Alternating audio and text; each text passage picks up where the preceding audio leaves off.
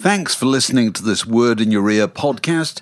If you'd like to get early access to all our productions ad-free, priority booking for our live events, and to take part in our weekly quiz, go to patreon.com/wordinyourear for more details.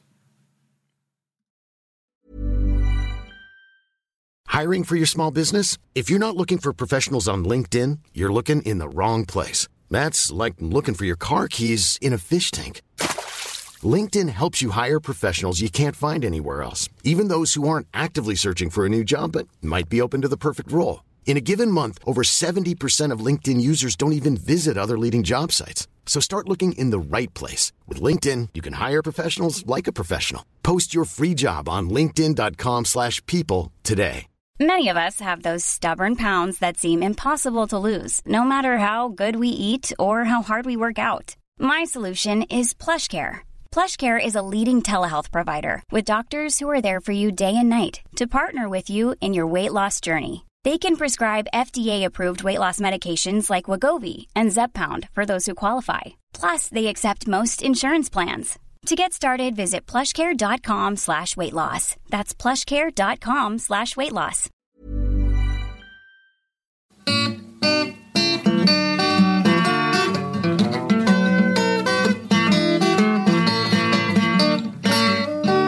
You're listening to a podcast from The Word. So, Stack Waddy game. Shall I go first? Go on. Say that. Proceed. I always say that every week.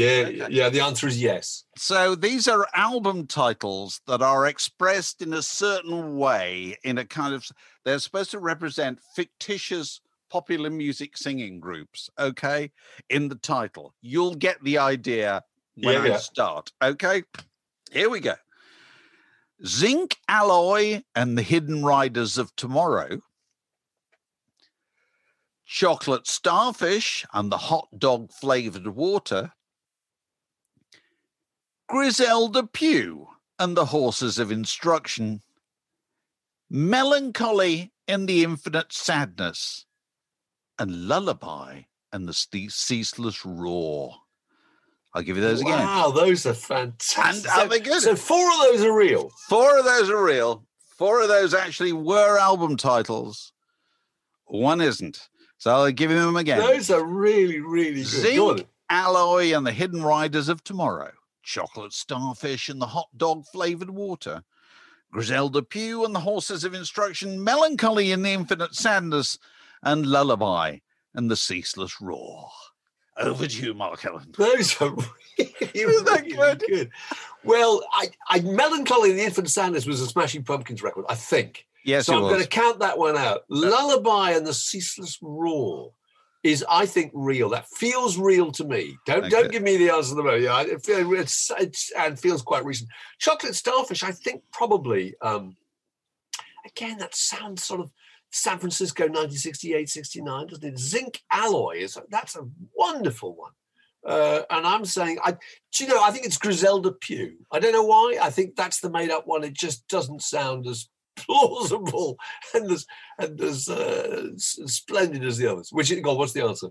You're right. You're absolutely right. No. Collapse of Stout Party. Those are really, really good. Who are they by? Go on, who are they by? Hear the air hissing out of my early morning mood.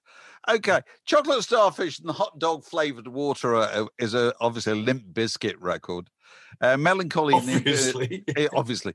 Melancholy and the Infinite Sadness, as you so rightly say, was a Smashing Pumpkins record. I always thought it was a terrible title. Zinc Alloy and the Hidden Riders of Tomorrow is actually a T-Rex record. From mid-70s.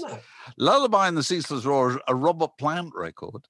And so, sadly, there never was a record called Griselda Pugh and the Horses of Instruction, because that just came to me in a dream last night. And do you know who? The Horses of Instruction, was it the old quote, the Tigers of Wrath are better than the Horses of Instruction, something like that. And Griselda Pugh was the character played by Hattie Jakes in Hancock's Half Hour. Very good. The most put-upon woman on God's earth. Suddenly I felt Griselda Pugh and the Horses of Instruction. That's a good album title, but not good enough to get past you. That's brilliant. It came in a dream. That's absolutely fantastic. Right. Well, look, I've got two options. One, I mean, you can either have one that's got a Christmas flavour to it, or you can go on. Do you want the Christmas one? Okay, actually, this has been sent in by one of our patrons and much appreciated, from Gavin Hogg. Oh, right. Songs by cult artists which feature the word Christmas in the title. Mm-hmm. Go on. All right, 5 of them. One of them not real. Okay, Christmas at Ground Zero by Weird Al Yankovic. Xmas with Simon. That's a great title. The Fall. Oh, Blimey, It's Christmas. Frank Sidebottom. Yeah. Go on. It's Cliched to Be Cynical at Christmas by Half Man, Half Biscuit. All right. And Cool Baby, It's Really Christmas by John Otway and Wild Willie Barrett. That's so good, those 5, because they're all entirely plausible. Completely plausible. Yeah, God, go from the beginning again. Christmas at Ground Zero by Weird Al Yankovic. Yes, go on. Xmas with Simon by The Fall. Yeah. Oh, Blimey, It's Christmas by Frank Sidebottom. Yeah. It's Cliched to Be Cynical at Christmas by Half Man, Half Biscuit. And Cool Baby, It's Really Christmas by John Otway. And I'm just going to take a wild stab because I haven't got an idea. I'm going to say it's Christmas at Ground Zero. Oh, right. No, it's real. That's real.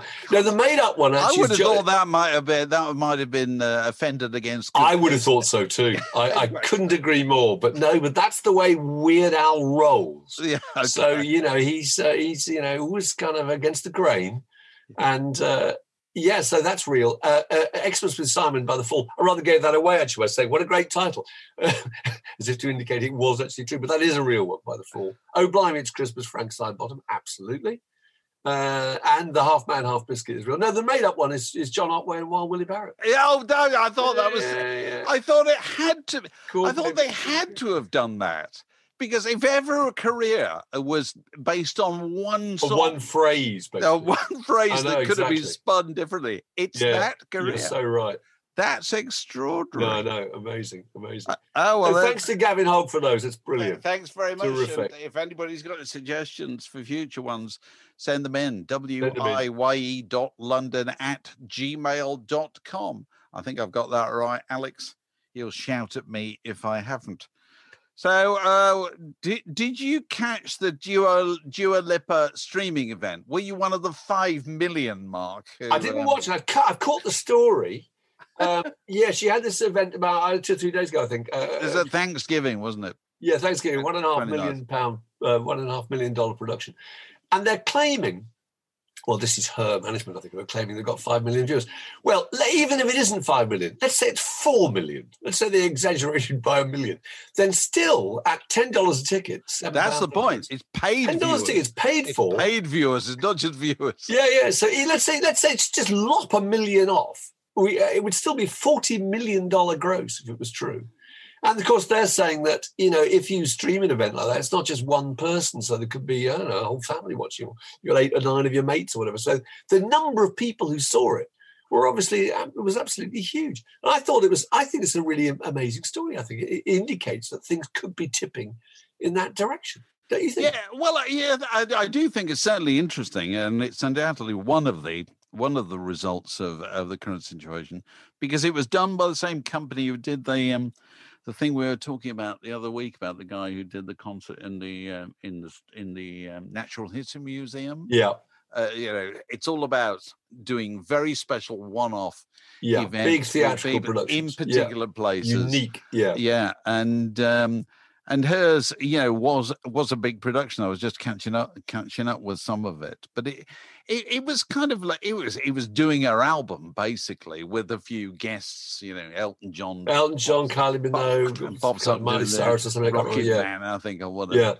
Yeah, Elton John in his ceaseless almost undignified quest to go, whatever is the hot new thing. I know. I will attach myself to it. Here I come.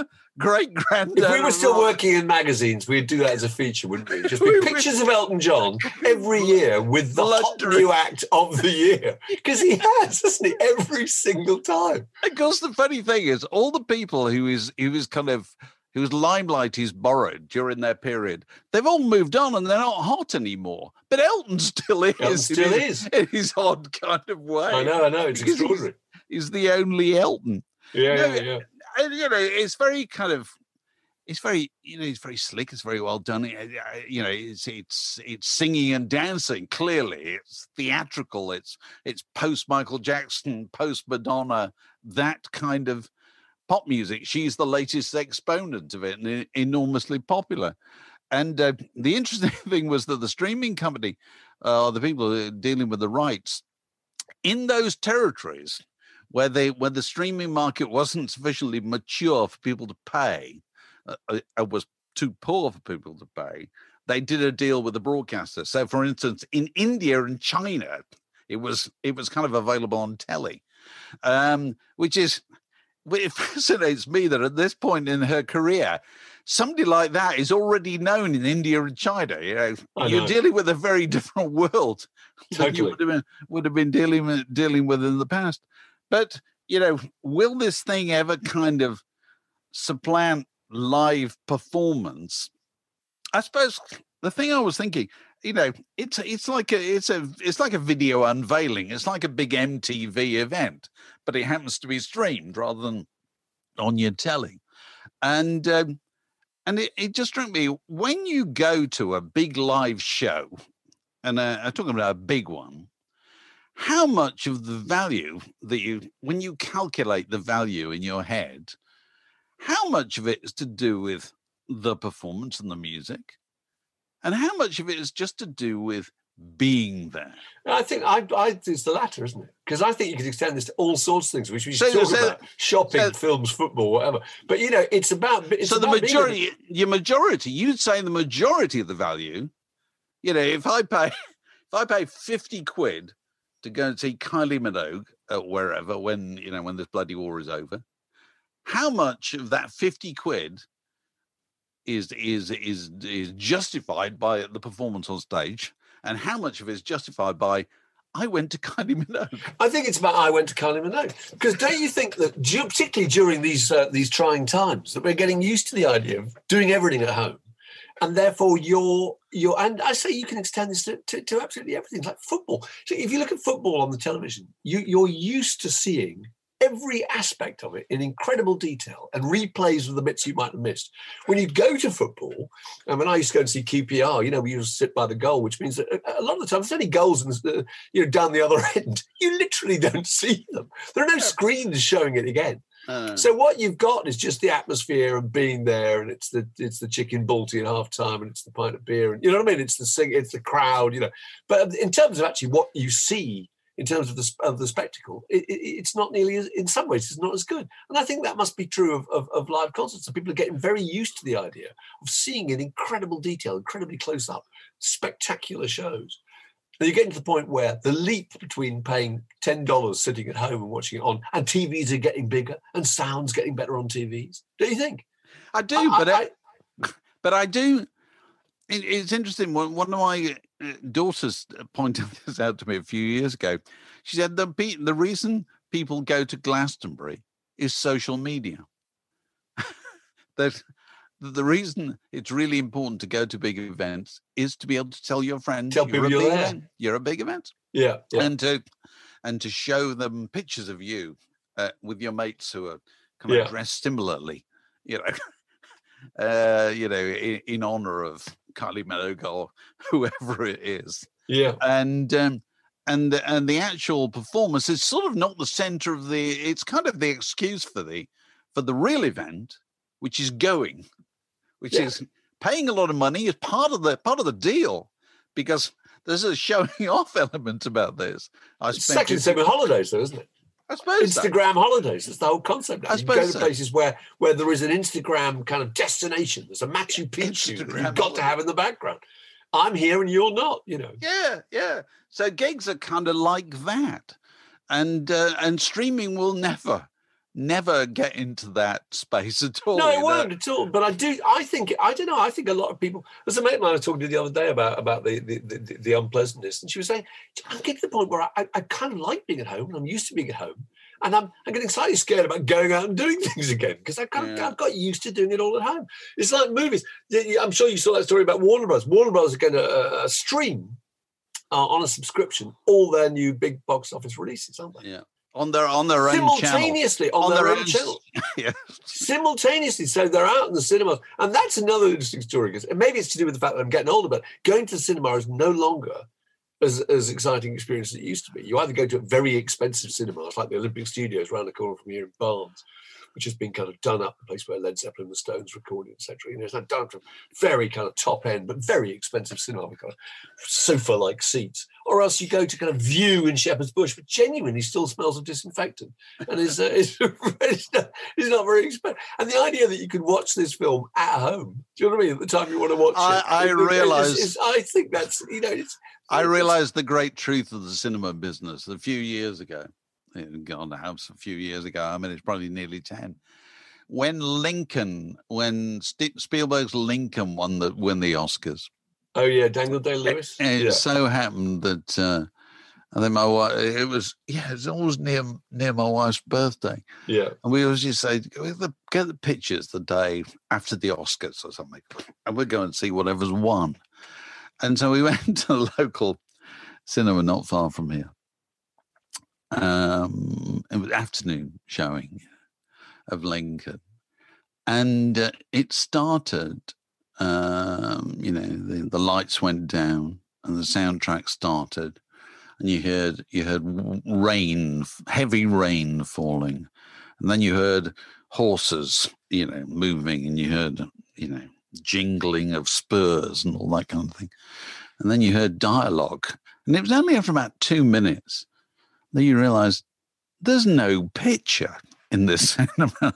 That we're just listening to the soundtrack, and this is not just a clear, kind of cool opening to a film. Oh, this wasn't deliberate. Hold on, I'm going to come to that. The picture hadn't started, and there weren't many people in the cinema. It was a big cinema. There weren't many people in there, and we're all just turning around, looking at each other. Have you noticed this as well? Yeah. And then eventually a bloke get at the back. He thinks, this is bloody stupid, gets up and goes out. And I went out with him, to kind of form a deputation to find out, because in the old days, it would have been a bloke. There'd been a projectionist, yeah. You can see the ratchety sound from the window. Yeah. Not anymore. We eventually went downstairs into the cinema and found the staff occupied in not watching the film, not checking that it was working, not making sure that the paying customers who had paid handsomely for the privilege were being delivered their peak experience, as no doubt Steven Spielberg would have wished. All this, no, they weren't doing that. What were they doing? They were doing their main job, which is filling the fucking vending machine. And that is the great truth of cinemas. Absolutely. Mark, they're sweet shops. They are sweet shops. They are sweet shops. Yeah. They are overpriced sweet shops where the film is just the excuse to get you in and buy the sweets. Completely. And so, don't expect me also, to the profit margin. What's the profit margin on popcorn? I remember Empire magazine working this out once in a piece. It was something absolutely ludicrous, like 1,000% or something. I mean, it's phenomenal. Well, because it has to be, because they're paying everything for the film goes straight back to the studio. Yeah, goes straight back to Tom Cruise. So the only way they can make a living is selling overpriced popcorn. Yeah, but boy, it brought it home to me, And so the first 5 minutes of the film, they just had to stop it and start it again. Now, how unsatisfactory an entertainment experience is that? That the first 5 minutes went wrong, and so they stopped and did it again. That wouldn't happen at home. No, I can see the only reason you'd go to a cinema now is for major spectacle, isn't it? For a kind of huge cinematic experience, amazing sound, those films that only work on a big screen. But I mean, increasingly, there are less of those being made because everyone's working towards producing stuff for small screens. And also TVs and sound at home is getting better, isn't it? We were watching this thing I've just, we've become obsessed with, called The Queen's Gambit last night, which is a new Netflix miniseries. Fantastic. And I don't think there's a single outdoor shot in the whole thing. It's entirely shot indoors. It's just a drama. Why would you ever want to go to a cinema to see a thing like that? I don't know if you would. Well, presumably, into your home. If it's in episodes, you wouldn't anyway, would you? No, you wouldn't anyway, of course. But, you know, I mean, it's obviously a major problem for everybody in the cinema industry, isn't it? You know, if Warner Brothers have decided, no, this is the way we're going, and, you know, so God knows what loads of these out-of-town cinemas are going to be converted into. God knows what load of these out-of-town shopping centres are going to be converted into in the future. But it's looking very bleak on that side of things. Yeah, it is. Yeah, you know, obviously I feel sorry for anybody who's involved in it, but you know, as it's rare. It's only rarely in recent years that I've come out of a cinema thinking, "Well, that was a really satisfying experience." I know. Well worth every penny that we paid. I know, all the travel, the parking, the people with the chewing toffees in the row behind. I know. Yeah. So we shall just in the future we'll just stay home, shall we, Mark? The Word Podcast, prime cuts of popular culture served fresh each week. Welcome back, and we're joined by Magic Alex. Hello, Magic Alex. Hi Sun there. shining on him up there in the Midlands. Indeed. Hey ho, Magic. Hey ho, how you Still doing? flying the flag, I note, in your modish way. I keep meaning to buy a picture, but I keep forgetting to buy a picture also, which is the problem. But I was meant to replace this manky flag, which is literally held up with parcel tape that's actually coming down. With a picture, honestly, it's just the most haphazard slapdash thing ever. But We've got a chance to see your Hard Rock Cafe T-shirt then. That's very impressive. Aruba, no less. Yeah. Got this in the Carib when I was there this year. Alex, is that a child size or is that a man? It's a ladies' T-shirt. It's a ladies' Yeah. Do you shop? You buy ladies' blouses, don't you? I buy ladies' T-shirts. And Yeah. I have to say, viewers and listeners, that we were talking to Magic yesterday about his hair growing. He said, "Yeah, I'm growing it out." Yeah. We thought that's a very girl's expression too. Growing it out. Blokes would just be growing it. Growing it. Growing it out is growing it out. As if it could always be that length. You're just getting around to it now. You know? Yeah. This next item we're going to talk about, I think you suggested, Alex, first of all, which is the what you noticed when you were looking at the chart. Is that right? Yes. We're talking about bands, aren't we? Well, we're talking about whatever you want to talk about. Go on. It was the. I was looking at the top 40 and noticed that in the top 40 chart this week in the UK, there is not one single band. Well, that's not true. There's the Pogues, but obviously that's a re-entry. It's the Christmas record, and there's Wham, but Wham aren't really a band. But otherwise, no. I mean, it's Ariana Grande. It's Little Mix. It's Dua Lipa. It's Justin Bieber. It's somebody called CJ, who we thought might have been a band, except we noticed that CJ had a track called Whoopty, which is not the kind of band. No, it's not. Track a band going to be about a US rapper. Mariah Carey, Miley Cyrus. And I think the general feeling was, there was one called The Weeknd, who I always imagined might have been a band. It's because The Weeknd is not. It's a Canadian singer-songwriter. No. Yeah. So, no, the point is no bands. There are no bands. I've got a theory that kids aren't forming bands really anymore because the social paradigm's changed a little bit. Go on. This is good. This is good.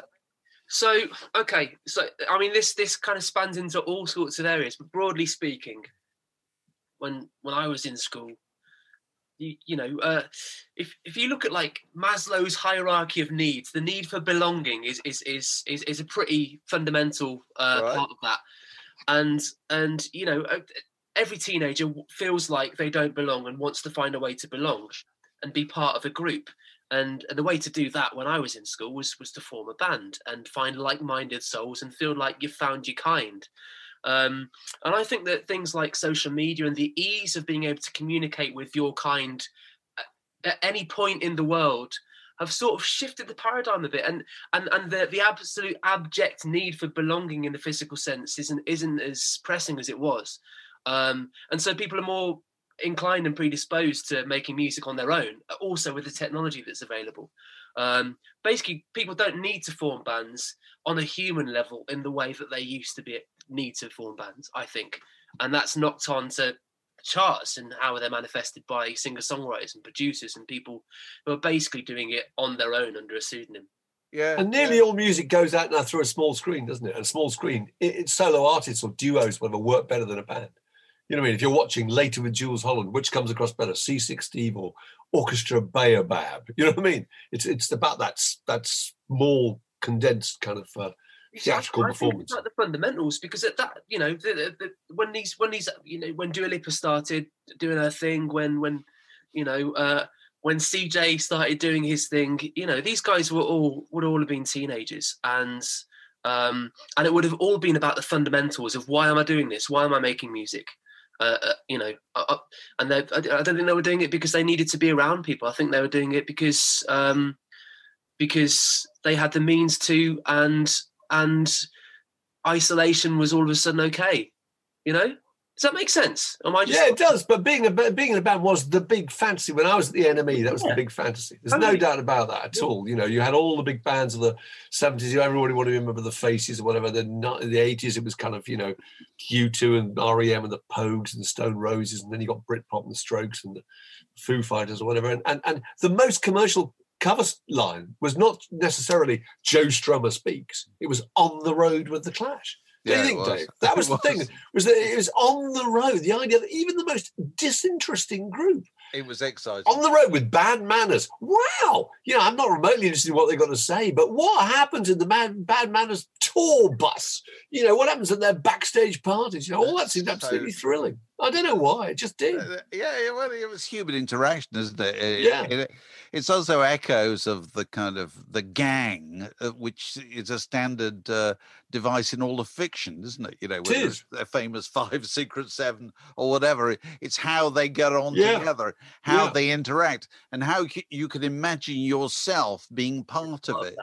And so a huge amount of the appeal of popular music was social, wasn't it? Yeah. It was, you know, just imagine, you know, in the classic cases, there's obviously the Beatles, and that was the friendship group that everybody wanted to join, and everybody knew they couldn't. And that was just because it was just a perfect friendship group. And it's also, you know, a lot of it's just supply and demand, because, you know, the 50s, very few bands really. They what bands there are tend to be instrumental groups. The 60s is when the band kind of comes into its own, and it comes into its own in the period just before mobile discos.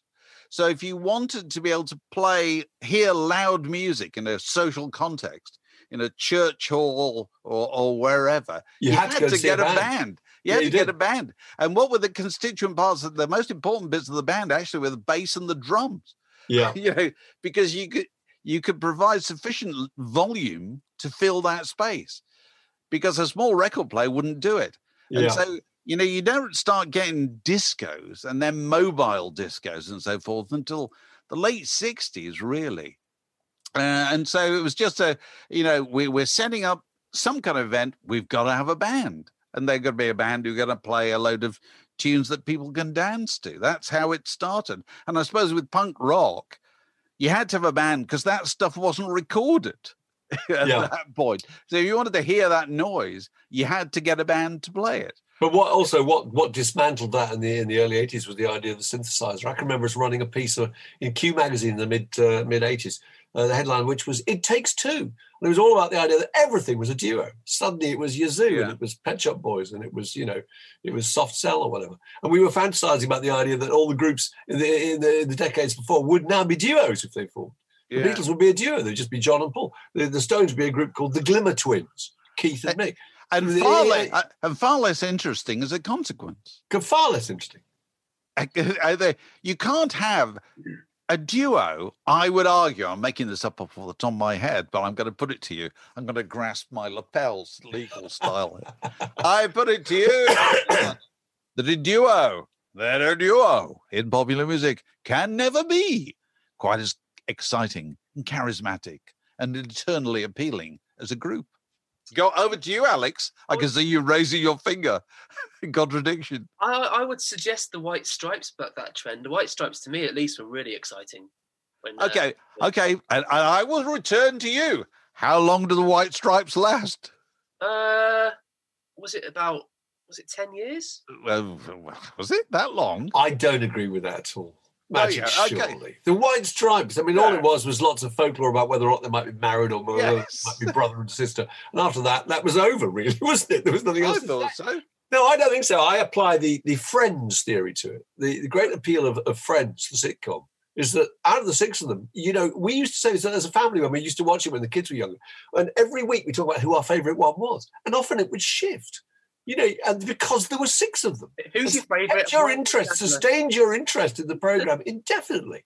Because apart from the David Schwimmer character, who we were never that mad about, the rest we absolutely adored. And they one of them would be top of the heap that week. That makes a lot of difference, I think. It's true. So groups, they're all over, are they? Because, if you look at the chart, that's the conclusion you come to, isn't it? Yeah. But obviously, if you... I realise circumstances at the moment are rather different, but when this bloody war is over, there'll be festivals up and down the country, presumably, with millions of bands, millions of kind of hopeful, rather serious white blokes in their early 30s, hoping that they're going to make it, weren't there? Here's another point. So with the advent of things like Logic and Pro Tools and, studios that you can operate from your laptop, people are making music at home, going to a studio, and there's no real pressing need for things like a drummer these days, because the loops on Logic, for example, are so good and so intuitive and reactive. Whereas before you needed a drummer and you needed a bass player, you needed those things and a studio to make the whole thing. The bottom's fallen out of it, and you don't anymore. Because the technology does exactly what, and I know people will get their backs up about this, and probably rightly so, but the technology does exactly what the humans do. And I'm saying that as a former Puritan who's discovered all this and thinks it's fantastic. And really, but if I'm in the audience, the technology is taking away from my excitement rather than adding to it. No, because I used to go and watch bands. And one of the great things about bands, I used to think, when you're sitting watching them, which is only reflected in Martin Scorsese's The Last Waltz and is not reflected in any other concert film, which is the thing you can't get enough of, is watching them watch each other. Yeah, the interaction. It's the interaction. Well, the E Street Band are a really good example of that. Those 2 shots that they always have with them on stage. Just looking at each other. And it's sending little musical signals because you're watching. Because here's another point about a group, actually, Alex. It's quite interesting. Though. I should write a book about it. Is that you're watching something being done.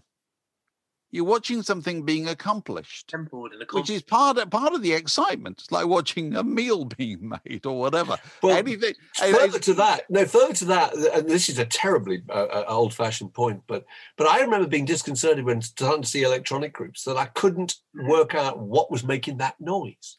When there's a band on stage and you can see all the instruments, every single one of those instruments, you can work out where and what it's contributing to the overall noise. But when they're not, I remember going to see the Pet Shop Boys in 1986. Thinking, I'm really, I don't know what's happening now. I don't know how much of that is on a kind of the classic case of this. I think Mark and I have talked about this before, but it bears repetition. Is Mark and I went to see the wonderful Dutch group who do the Beatles. God, what they call them? The Analogues. God, the Analogues. Yeah. Doing the whole in Abbey Road studio. Doing the whole of Abbey Road in Abbey Road. They're all in order, and they did it beautifully, perfectly. They're trying to dress like the Beatles. They sound like the Beatles, and so they start off. They do the tracks in order, and as soon as Maxwell's Silver Hammer starts, everybody is thinking, how are they going to make the hammer sound? And sure enough, as it gets they slowly wheel out an anvil. Yeah. And then when it gets to that point, the percussionist just advances towards it and goes, taps it twice. Ding. Yeah, I know. Because the delight in the audience to see somebody do that is far greater than hitting a button. Exactly. At all. I know. Nothing at all. Watching something being done is one of the great things about a band, and particularly a rock band, because a rock band kind of did things that sort of dance bands and previous orchestras and so forth didn't really do, which was you saw them struggle with the logistics. You saw them take off one guitar mid-tune and have another one handed. Absolutely. All those little bits of business. And part of the kind of showmanship of the lead guitar solo is about the fact that I am actually playing this. That kind of old grey whistle test cliche that whenever there was a solo, you got a close-up of the fingers on the fretboard. Yeah. You know, and seeing that really important. Even the stupid drum solo, which nobody misses. But there was a drama about, the other ones are going to wander off now. Now, are they going to go far, or are they just going to perch in the wings or whatever? And will they all come back on together, or will they come on one at a time, And it was watching something being accomplished. Yeah. It was a very, very exciting thing. I think. Absolutely. We'll miss it. But the other thing about, we're talking about the singles chart. Did you see the albums chart? Well, we come to the albums in. Oh, yeah. Because it's the extraordinary preponderance of ancient Christmas records. Mariah Carey is obviously there at number 2. Wham's Last Christmas is there at number 3. Fairy Tale of New York is there at number 8. It's absolutely Shakin' Stevens. Shakin' Stevens, I know. I think Chris Rea's in there, but I think Shakin' Stevens I was amazed about. Do people really care? I guess they do. It's part of the fabric. But if songs aren't being written anymore, they're probably not. That's a good point. They're probably not. God, that's a good point. But why aren't they? Because they're so lucrative. That was the kind of holy grail, wasn't it? Could you possibly write a Christmas song and thus be able to retire comfortably? And you've still got people on. Brenda Lee's Rocking Around the Christmas Tree. I know. Is somehow, God knows how, at number 19. How old's that? About 1961, something incredible. Like that. Yeah. Absolutely astonishing. Well, all the stuff off that Phil Spector album is still very much still gets played in this house, but I mean that's still part of the scheme of things, isn't it? The Phil Spector Christmas album, which we that will be played in our house at Christmas. The kids, they're not kids. They'll insist. And the funny thing about listening to Darling in Love or whatever, Christmas Baby Comes Home, Baby Please Come Home, is you think, oh, this is the old traditional Christmas. What is it, 19th century? Or is the era of Charles Dickens? No, it's a pop record made in 1961 or whatever. But it now feels... No, that seems to be the traditional Christmas, isn't it? Entirely. That's the traditional Christmas. So you were saying about the albums? No, the album chart. I had a look at that too, and it struck me that it's entirely full of old people. Mainly because I guess it's old people that buy albums, But the album chart's got Michael Ball, AC/DC. That's a new record actually. Nick Cave and the Bad Seeds, also a new record. Iron Maiden re-released it. Neil Diamond, Andre Rieu, Kylie Minogue. Kylie Minogue is 52. I mean, she qualifies as being relatively old, doesn't she? Floyd, Springsteen, Cliff, Elton John, Coldplay, Fleetwood Mac. I mean, there didn't seem to be any. That's not a format, is it, that people are buying, I guess, for younger groups? I don't know. So Kylie Minogue is 52, is she? She's 52. Crikey. So how much older is Kylie Minogue now than Paul McCartney was when he was trundled on at Live Aid as the venerable survivor? Oh, that's a good one. No, when was Live Aid? 86. He was born in 42, so he was 44. So yeah, she's 8 years Live Aid's older. 85. 85, sorry, he was 45. It was 43. She's 7. She's nine years older. She's 9 years older. That's amazing, isn't it? Because when Paul McCartney came on the Live Aid, it was like, wow, look, Paul McCartney. Yeah, he can walk without a stick. Incredible. Whereas Kylie's still got his own teeth. Prancing around her pants, probably. I know. Absolutely extraordinary. So what else? Oh yeah, I got my list of things. Oh, you wanted to talk about Altamont. Oh, I thought Altamont's worth mentioning. Altamont happened on the 6th of December, 1969, which is tomorrow as we record, and was described, Woodstock West This is meant to be, and described by Rolling Stone as rock and roll's all-time worst day. And I just think it's amazing. I went back and had a look at that event. It is astonishing, really. Firstly, they decided to have it instead of, Woodstock was in the middle of summer in a field. This was on tarmac in the winter. Originally, it was at Golden Gate Park and then moved to San Jose. And then they changed venues 2 days beforehand from Sears Point Racetrack, just outside of San Francisco, who wanted $300,000. They moved it 2 days beforehand to Altamont Speedway. Various groups were on the bill. Santana, Jefferson Airplane, Burrito Brothers, Crosby, Stills, Nash & Young. Grateful Dead, who'd been largely part of the organisation, actually, didn't get to play. The reason they didn't get to play at their own event, really.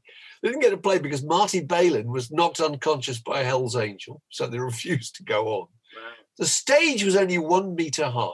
These are amazing statistics when you think about it. And of course, famously, the security was done by the Hells Angels. The idea being that, and this is Sonny Barger. If you've ever read Hells Angels by Hunter Thompson, Sonny Barger is the terrifying ogre who's the leader of the San Francisco chapter. The whole idea is that if the Hells Angels just sat on the stage, that would be a sufficient deterrent for everybody to behave themselves. And they were paid. How were they paid? Magic. You're going to have to guess. What were they paid, and who by? I'm going to have to tell you. Go on. $500 worth of beer was what their fee was. Wow. And that had to be paid by the groups. The groups themselves had to shell out collectively to pay for the Hells Angels. So what you got was a situation where a load of Hells Angels drinking vast amounts of beer, who were meant to be sitting on the stage, actually were armed with sawn-off pool cues and motorcycle chains and went into the crowd and started fights. And also another interesting fact is that the Stones were late on because Bill Wyman missed the helicopter. So that's staggering too. All those people waiting, and he'd missed the flight in. And another thing that struck me is everyone thinks, Meredith Hunter, the poor guy, unfortunate guy, got stabbed and in fact died. There were 3 deaths, I think 3 accidental deaths and 1 murder. And Meredith Hunter actually drew a long-barreled .22 caliber revolver at one point. Yeah. So, it's not this is just a kind of load of hippies. I'm saying that's an action which even today can easily be misinterpreted, can't it? It's possible. If you draw a long barrel live weapon in a public place, people will not give you the benefit of the doubt, will they really? No. It's not the most socially acceptable thing to do. It is, but it's just on every level. It's ghastly. Of course, the repercussions kind of went on because the Stones got a lot of flack for that because it looked like the Stones had organised this as a photo opportunity for themselves. They're making a movie, weren't they? They were making a film of it, and then they used footage of it eventually, I think, in Gimme Shelter. But the whole idea was they were going to film this event. So they had exploited all these people. They didn't do Woodstock, and they regretted, that. Yeah, so it was a bit, let's do a really big show that we can be the star of. Yeah. But it is staggering, when you reflect on it, that the forces of law and order were the Hells Angels, who were Nazis. That's not too fine a point. Just because they had the right beards, they are considered groovy guys, We were talking about this, weren't we, recently with George Harrison's famous memo around the Apple. Yeah. The Angels are going to drop in. They may seem a bit frightening, but really they're cool. No, they're not. They're not. You wouldn't like them around your house, George. God, no. It's a chilling thing. It's an amazing story, but everything has to go through appalling low times to learn something from the experience and do something about it. But now you look back at that now and you think that is absolutely astonishing. How long was it after Woodstock? 6 months. Oh, well, a short time. 5 months. 6 months. It's unbelievable. Yeah, it's completely the same time. So the lens through which we look at Woodstock is the sun's shining. There are small children. Naked girls are tying flowers in each other's hair. It's all very fabulous. It's the Garden of Eden. And the lens we look through Altamont at is, it's dark. Yeah. It's Hieronymus Bosch, Absolutely. It's the world ending. Well, I'm sure if you were there at either of them, they would have felt entirely the same. You could have had an absolutely appalling experience at Woodstock and actually quite enjoyed Altamont for the way back. I think, Crosby, Stills and Nash, very good. I remember them as being brilliant. Santana. At Altamont, you're probably so far away and there were no screens or whatever that you wouldn't know what was going on. All you'd know was that Rolling Stones' set had been interrupted, and there were people saying "Cool it, man," and everybody. Well, there's a bit in the "Gimme Shelter" I can remember where you see Jagger watching the footage of himself on stage trying to quieten the crowd down. It's astonishing. Yeah, you wouldn't want to see that, would you? Really? You wouldn't. But there is also, you can find on YouTube those wonderful clips of the Grateful Dead and the Rolling Stones hanging around the heliport in San Francisco. That's right. To be choppered out with just all standing there, kind of wearing blankets, and they're just as if they're about to go on an outing to the seaside. Yeah. No kind of security. Have you got your sandwiches? All that. Yeah. And can't leave fast enough. No idea what's going on. Yeah. So, well, there you go. So, Tony Hooper of the Strawbs. Yeah, Tony Hooper died, who I didn't know very much about, actually. He was a member of the Strawbs. I thought he was quite interesting because he was a kind of one of those rare examples of somebody who did everything on his own terms, really. He was a kind of folk purist, wasn't he? He used to go to cycle in with Dave Cousins of the Strawbs to go to the Cecil Sharp house and go to Doe Bell's Records to buy folk records, and wanted to, in a complete purity, wanted the Strawbs to be a folk rock band. And the moment they started to stray towards anything remotely commercial, he put his foot down in a hissy fit, left. So he was at home when State of the Union was a hit, But I thought it was kind of interesting because after that, he got another career. He worked in the electronics industry. And then Rick Wakeman started up on a program called Gas Tank. Do you remember Gas Tank Day? Was it BBC or Channel 4? I can't remember. I do. And one of the things Wakeman did as the presenter of this program was decide to reform the Strawbs. So at that point, Tony Hooper came back, rejoined the group, stayed in the group for 10 years, and then left again. Entirely on his own terms, decided he'd had enough, went back, published books on school kids, for school kids on genetics and electricity and stuff. And I thought it was quite interesting because I was thinking, how many people did that? How many musicians went off and had completely separate let me tell you, careers? Go on. Let me tell you, it's funny you should ask that question because Dave Cousins, the leader of the Strawbs, did pretty much the same thing, which is that he left when the Strawbs broke up after their big success and part of the union, all that sort of stuff. He went off and he ran radio stations. So he ran, I think, Middlesbrough, the commercial station, the independent station in Middlesbrough. Yeah. And 10 years, Devon Air down in Devon. He was a radio professional. He was a man who set up radio stations, knew how to apply for licenses, all that sort of stuff that you have to do, and did it very successfully for about 20 years. And then stopped doing that and then reformed some version of the Strawbs, the acoustic Strawbs, and still tours to this day. So, but I love those stories, though. It is quite rare. People who look really genuinely contented about the whole thing. I mean, I don't imagine they're lying awake in a fetal position 4 a.m, agonised by the fact they didn't get a songwriting credit on this, that, or the other, or some kind of old riff that's still kind of is salt in the wound. The classic one, I think, is Jeff Skunk Baxter. Oh, right. Jeff Skunk Baxter of the Doobie Brothers and Steely Dan, eventually went off and was nominated to chair the Civilian Advisory Board for Ballistic Missile Defense. Yeah, he knows all about missiles. Yeah, and was involved in the US spy satellites. I thought that was an amazing change of direction. Isn't Terry Chimes of The Clash? What is he? He's a chiropractor. I know. Cindy Birdsong of the Supremes went off and became originally she was a nurse and then she became a minister, I think. There aren't many examples of it. But I think Skunk Baxter's brilliant because there's that example of the Doobie Brothers. Their name alone suggests they sat around smoking bales of weed every day.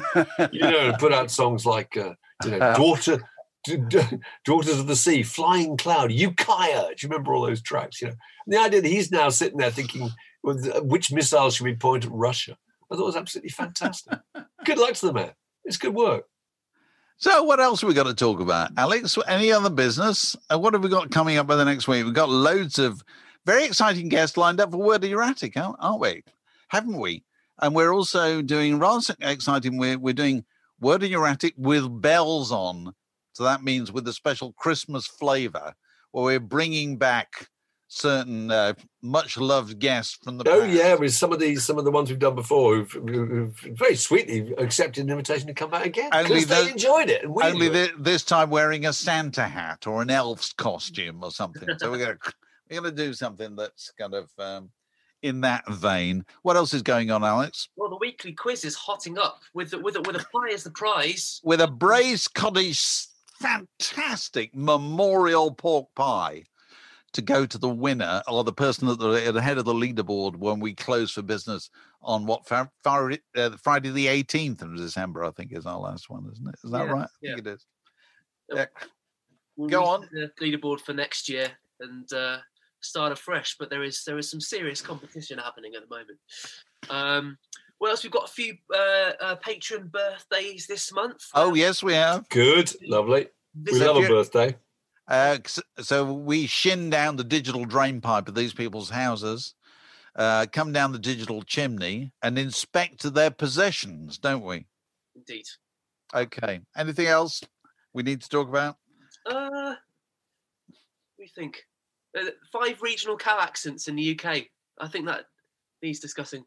5 regional what? Cows in the UK have 5 regional accents. Oh, yeah.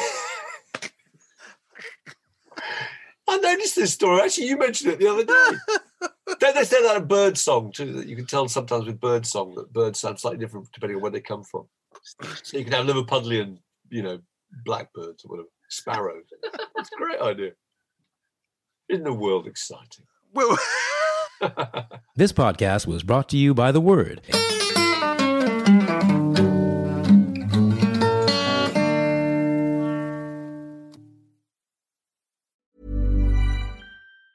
Mom deserves the best, and there's no better place to shop for Mother's Day than Whole Foods Market. They're your destination for unbeatable savings, from premium gifts to show-stopping flowers and irresistible desserts. Start by saving 33% with Prime on all body care and candles. Then get a 15-stem bunch of tulips for just $9.99 each with Prime. Round out Mom's menu with festive rosé, irresistible berry chantilly cake, and more special treats. Come celebrate Mother's Day at Whole Foods Market. Even on a budget, quality is non-negotiable. That's why Quince is the place to score high-end essentials at 50 to 80% less than similar brands. Get your hands on buttery soft cashmere sweaters from just $60, Italian leather jackets, and so much more. And the best part about Quince, they exclusively partner with factories committed to safe, ethical, and responsible manufacturing. Elevate your style without the elevated price tag with Quince. Go to quince.com/upgrade for free shipping and 365-day returns.